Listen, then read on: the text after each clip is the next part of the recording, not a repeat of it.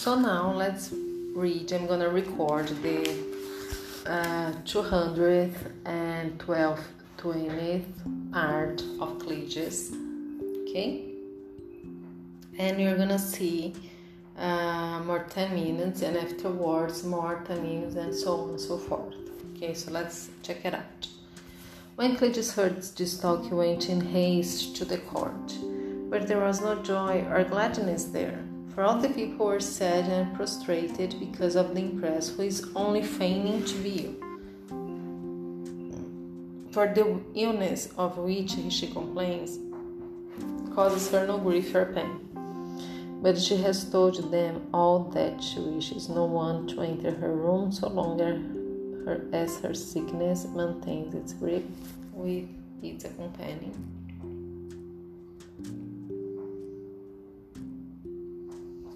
Pain in her heart and head.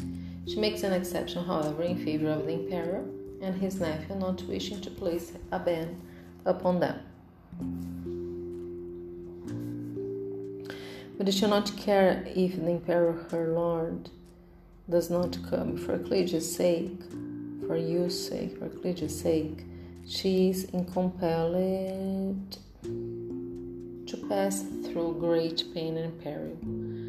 It distresses her that he does not come, for she has no desire to see anyone but him.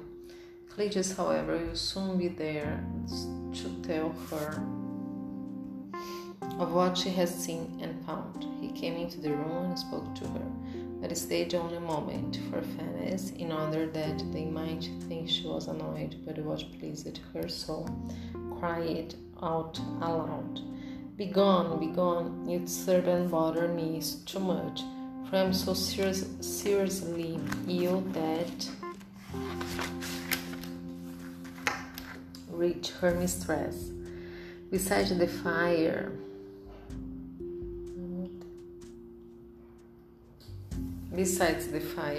she finds her stripped, severely wounded, and injured. She puts her back in their bier again, and over her she spreads a cloth, while the ladies go to give their reward to the 3 doctors.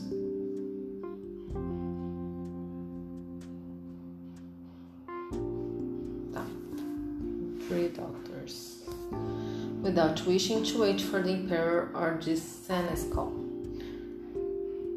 Out of the windows they threw them down into the courtyard, breaking the necks, ribs, arms, and legs of all. No better piece of work was ever done by any ladies. Now the 3 doctors have received their gruesome reward at the hands of the ladies, but great Cleges, in terror-stricken and filled with grief upon hearing of the pain and martyrdom which his sweetheart has endured for him, is almost beside himself, fearing greatly, and with good reason, that she may be dead or badly injured by the torture her by the 3 physicians who now are dead. So he is in despair and despondency. Then Thessala comes, bringing with her a very precious ointment.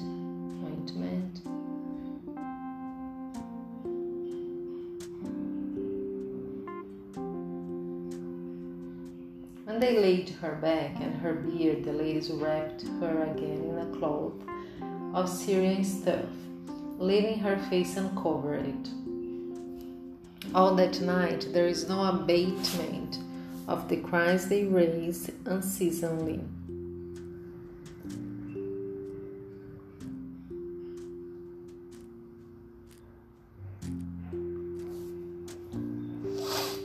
Throughout the city, high and low, poor and rich, and are beside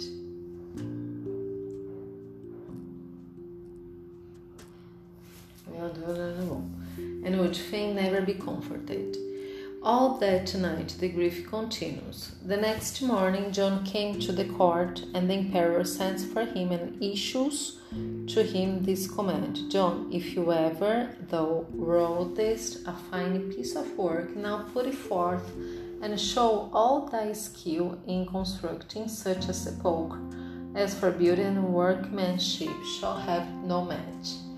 And John, who had already performed the task,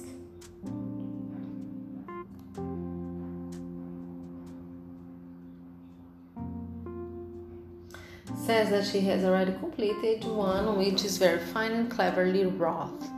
But when he began the work, he had no thought that other than a holy body should be laid in it. Now let the impress be laid in it and buried in some sacred place, for she, I think, is sanctified. You have spoken well, says the emperor. She shall be buried yonder my Lord St. Peter's church, where bodies are wont to be interred. For before her death she made his request of me that I should have her buried there. Now go about your task and place your sepulchre in the best position in the cemetery, where it ought roughly to be. John replies, very well, my lord. John at once takes this leave and prepares the sepulchre with great skill. A feather bed. Cadê?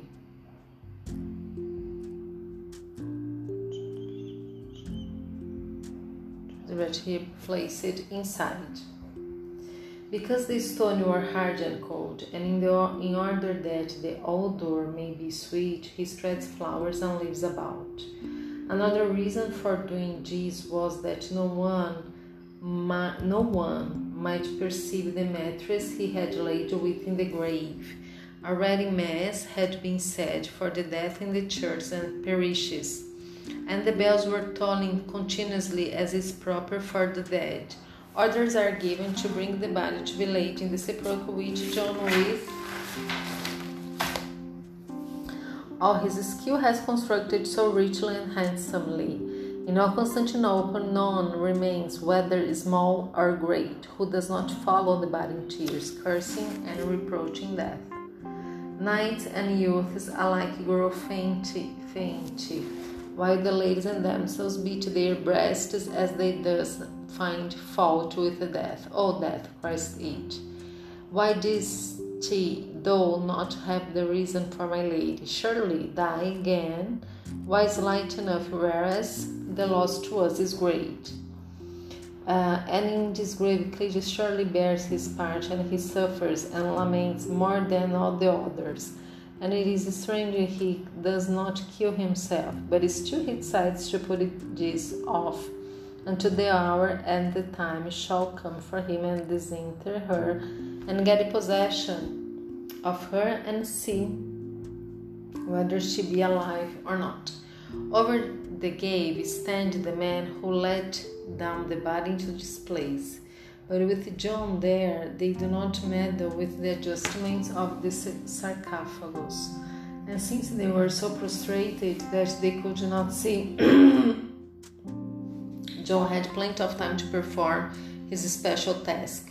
When the coffin was in its place and nothing else was in the grave, he sealed up tightly in the joints.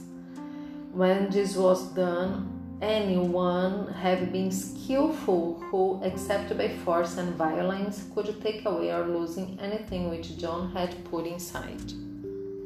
Fanny lies in the sepulchre until the darkness night come on, but 30 knights mount guard of her, and there are 10 tapers burning there, which light up the place all about.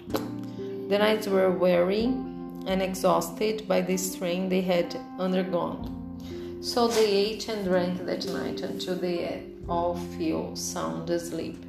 Then, when night came on, Cletus steals away from the court and from all his followers, so that there was not a single knight or servant who knew what had become of him. He did not stop until he found John, who advises him as best as he can. He furnishes him with arms, but he will never have any need of them. Once armed, they both spur to the cemetery. The cemetery was enclosed all about with a high wall, so that the knights who had gone asleep after making the gate fast within could rest assured that no one would enter there. So that's it for now, up to now. And I will keep reading the 10 minutes later on, okay? So bye bye, see ya.